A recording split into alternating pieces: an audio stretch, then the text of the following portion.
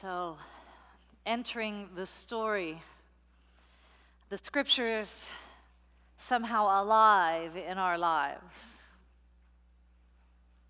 It sounds good. How does it work? With our series beginning today, what we are hoping to experience together is this notion that the Bible text is not just some code book for who believes correctly or incorrectly, not some textbook so you can learn the right answers to determine whether you belong or don't belong.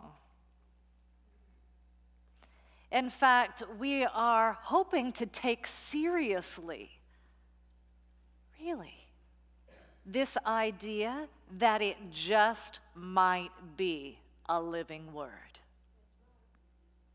That it just might be something alive and true and real and relevant and available in new revelation over and over and over again in our lives right here, right now. In short, that this text might mean something for our lives. And so we are hoping to explore in chronological order some of the major stories of the Bible text, and to explore them as a living word, as a word that means something in us and for us right now, not just something we vaguely remember from Sunday school some time ago. And so here we are in the story of creation, the very opening verses of God's story, our story, the story. How many of you are familiar with this story? How many of you use it as an integral way to guide your relationship with God and your path in the world? A little trickier, that part. And so the question is, how do we enter this story? Well, I have an answer. Guano. Guano, otherwise known as the poop of seabirds and seals. Bats. Bat poop. Are you feeling sacred and holy? You see, guano is something that comes into being through these beautiful creatures that God has created of sea and air. And the poop of those creatures drops down into the earth and interacts with limestone. And as it interacts with limestone, there is a carbon compound that is created called hydroxy. I remembered the first part because it reminded me of the cookies. Laptite, from what happens when you eat too many cookies. Hydroxylaptite is the name of the carbon compound that is created when guano interacts with a chemical reaction with limestone. And this thing, hydroxylaptite, is found to be 70% of what our bones are made of. So let's ponder this for a minute. 70% of what our bones are made of comes from, well, bat poop, among other things. How do we enter the story? Well, it seems the story has already entered us. Which is kind of funny, but it is wholly true. And for those of you who know, and that would be most of you better than I, but I did do a little preparation so I wouldn't lie to y'all intentionally. The composition of the human body is quite analogous to the composition of the earth's crust and elements. We are basically created of the same stuff as soil and water and the energy brought to earth through the light of the sun. We're made of the stuff of creation. And so this story here is not just some beautiful ritual telling of some myth about what happened. It is an actual description of what your body and my body are made of, and how that being made of stuff is also the stuff of the awesome creation of the universe. We are made of the same stuff. And that sense of awe that you may have touched on watching some of those images, pondering these words, that sense of grandeur, it is hard to grasp almost because it's all around us. But we are breathing the air and drinking in the sunlight. We are experiencing the fullness of God's creation in every moment of our lives. And what does this mean for us?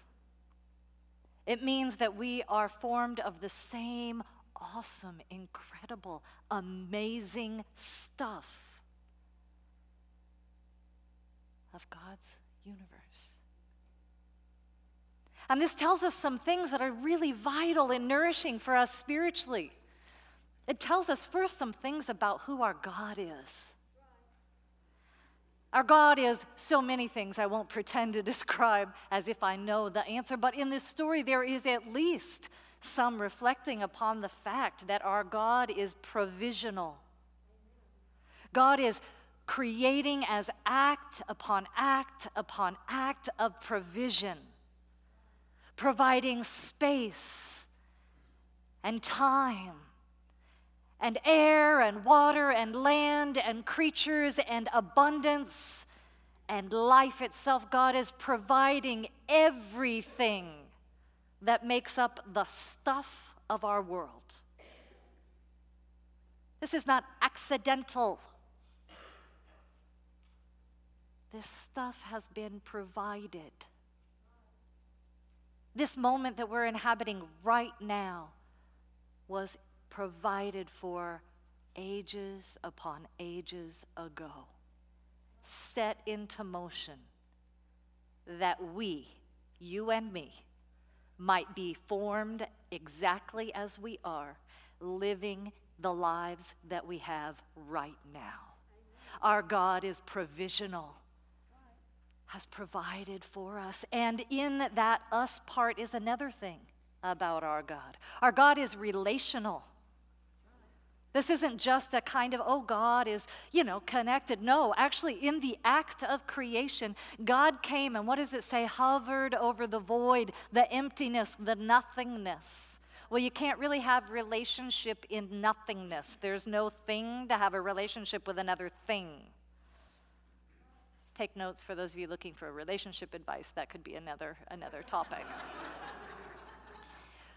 We need to have a thingness here and a thingness there. That means we have to be distinguished from one another in order to be in relationship with each other. And so God hovered over everything that was all one stuff and drew out of it light and dark became distinct. Related, connected, part of one thing, but distinct from one another. Relational dynamics were brought into being at the beginning of creation and continued to unfold, right, as the sky and the oceans and the land and the waters of the earth and all the creatures, all of a sudden, relationship upon relationship is being born. And interestingly, born of the same stuff, profoundly interconnected, but uniquely expressed. Our God is provisional and relational, and our God is intentional. This wasn't a half-assed deal. Did you notice? Those scriptures were very intentionally descriptive of the unfolding beauty and coming to be of the universe of which we are intricately a part. God is intentional, and that intention is just lifted up with such joy as we hear over and over, and God said it was good. And God said it was good. And God said it was very, very good. This was not accidental creation. Our God is intentional in bringing forth the life that is all about and within and ours. What does this mean? It means in an incredible, wonderful way that we are absolutely woven into the fabric of creation. We belong here. No matter what can happen between this ear and that ear, we belong here.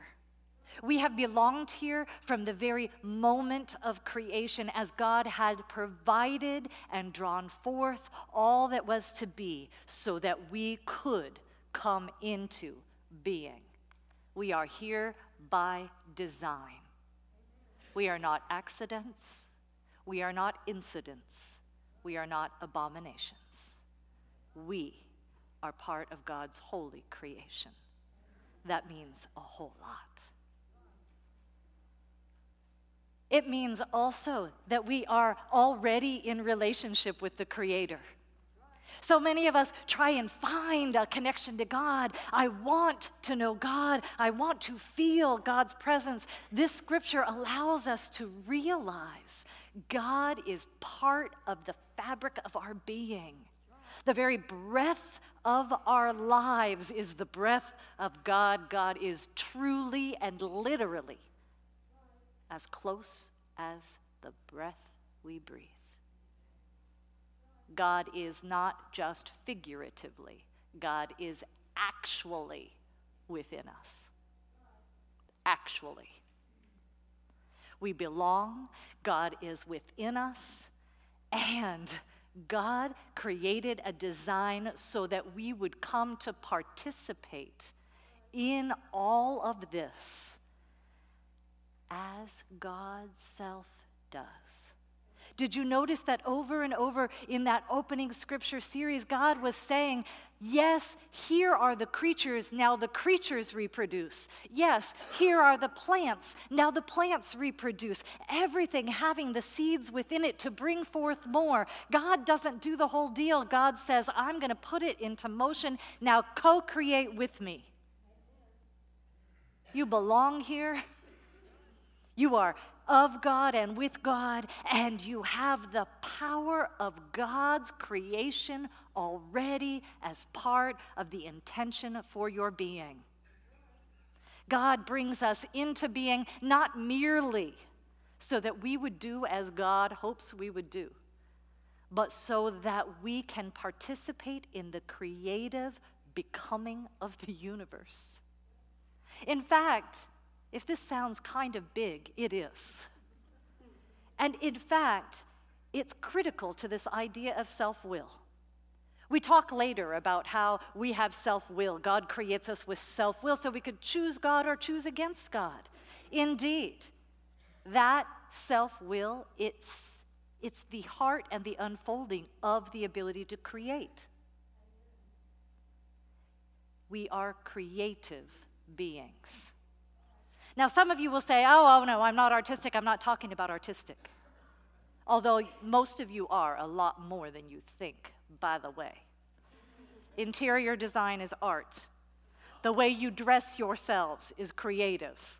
How you speak, how you love.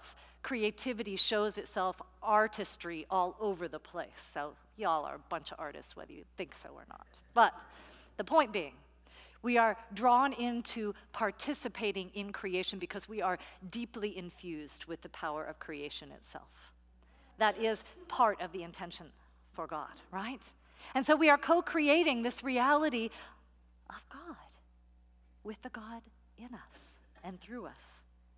What that means is we have some power and some freedom. We have promise, we have possibility, we have potential. And we were made that way. It's all part of the design. Every single one of you, I don't have to know you to know. You do have potential and promise and possibility. It's hardwired into your design, your DNA. It is the stuff of creation, and you are the stuff of creation. And so what does that mean for us? I was talking with a friend of mine who is a friend of ours. She recently has taken up artistic welding. I love that. Love that. Just wanted to have a little visual aid, one of the torch things. She said that she's always had visions inside of her of created sculptures with metal. And she has finally chosen to go ahead and learn how to do it. And she was describing to me how much joy she had in her first class. And she said, I was cutting out stuff. Everything came out looking like hearts. She said it was beautiful. And the instructor at one point took one of those very first hearts and tossed it in the recycle bin. You know, it was one of the practice ones. She grabbed that heart right back out. She said, that doesn't go in there. Look how beautiful it is. I saw it. It's beautiful. It's covered with all the scratch marks of the torch when she was wobbly. It has holes in the places where she didn't know how to moderate the heat. It is rough on the edges where the cutting was still being learned. It is fabulous. Light shines through it, illumines different parts of it. She said, I love that heart. And I had such joy. And she said, and then I made some more stuff. He gave us some assignments. I made this fish. I don't even like fish, but I made the most beautiful fish. And she told me about making this beautiful metal fish. And she said, Kristen, I drive around with the fish in the front seat next to me. She said, I love this fish. I look at it, I say, it's so beautiful. I pick it up and I just touch it. It's so beautiful. It's so fun. It's so amazing. Who could believe I'm actually doing this? And I said, that's so funny you're talking to me about this because I'm preaching about creation this upcoming Sunday. And is it okay if I use this story? Because what I want to talk about is how lovingly and joyfully and perfectly God creates all of God's creation.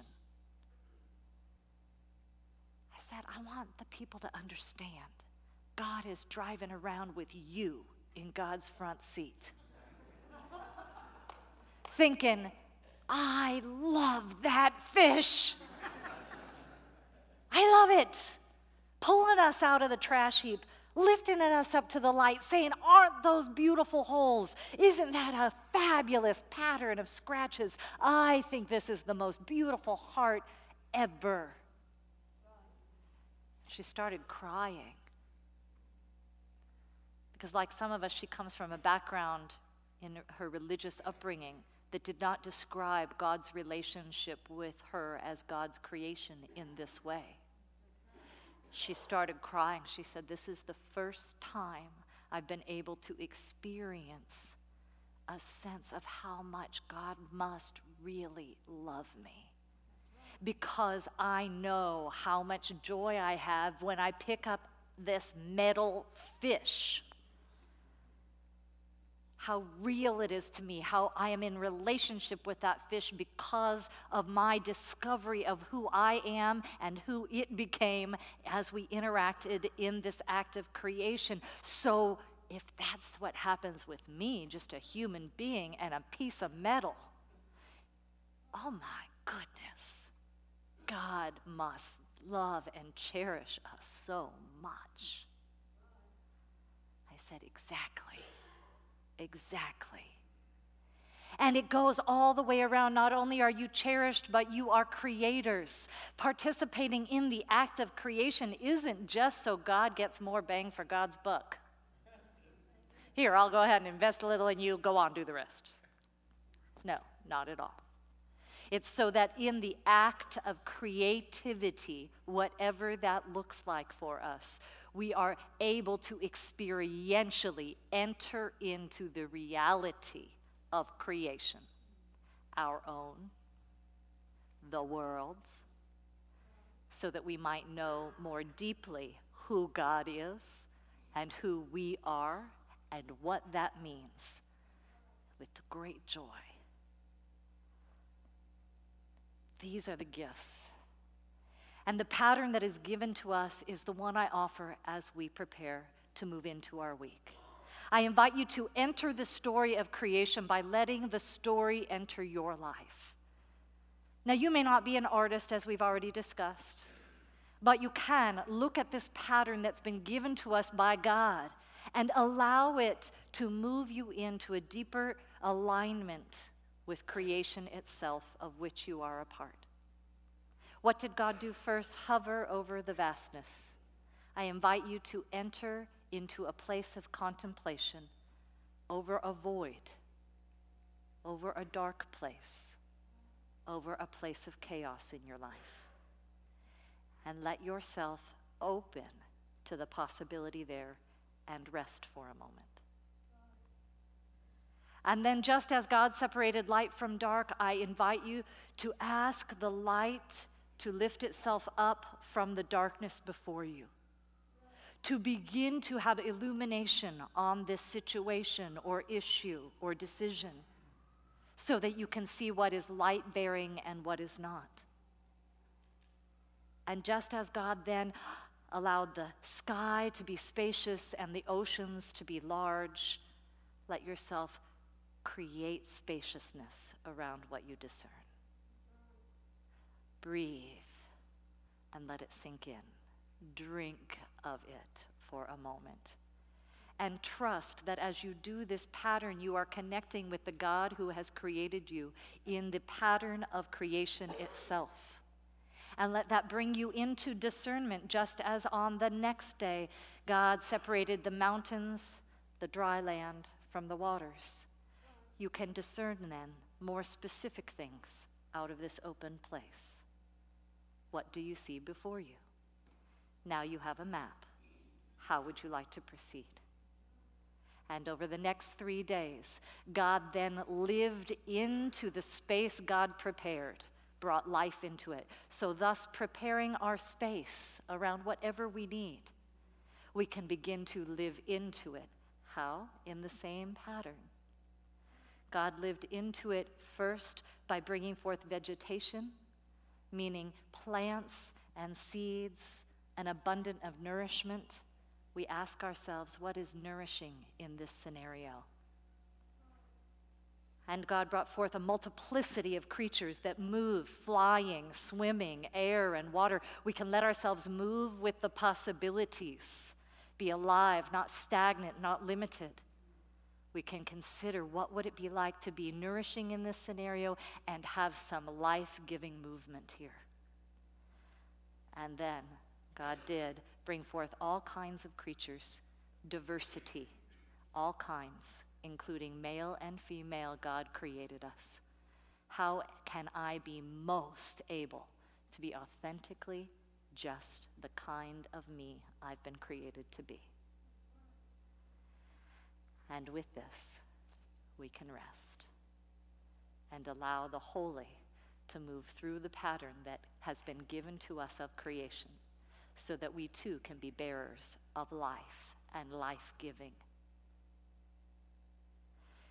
It is a good and beautiful thing, and the story of creation is already in the very bones of our body, the breath we breathe. The pattern is ours. The joy and the belovedness, our birthright. This week, take a walk outside and know you belong there. Watch a sunrise or a sunset and let it feed your soul. Listen to music, write a poem, love a baby, pet an animal, water a plant. do whatever it is that you joyfully do to connect you with the awesome creation of which you are a part. It's all good.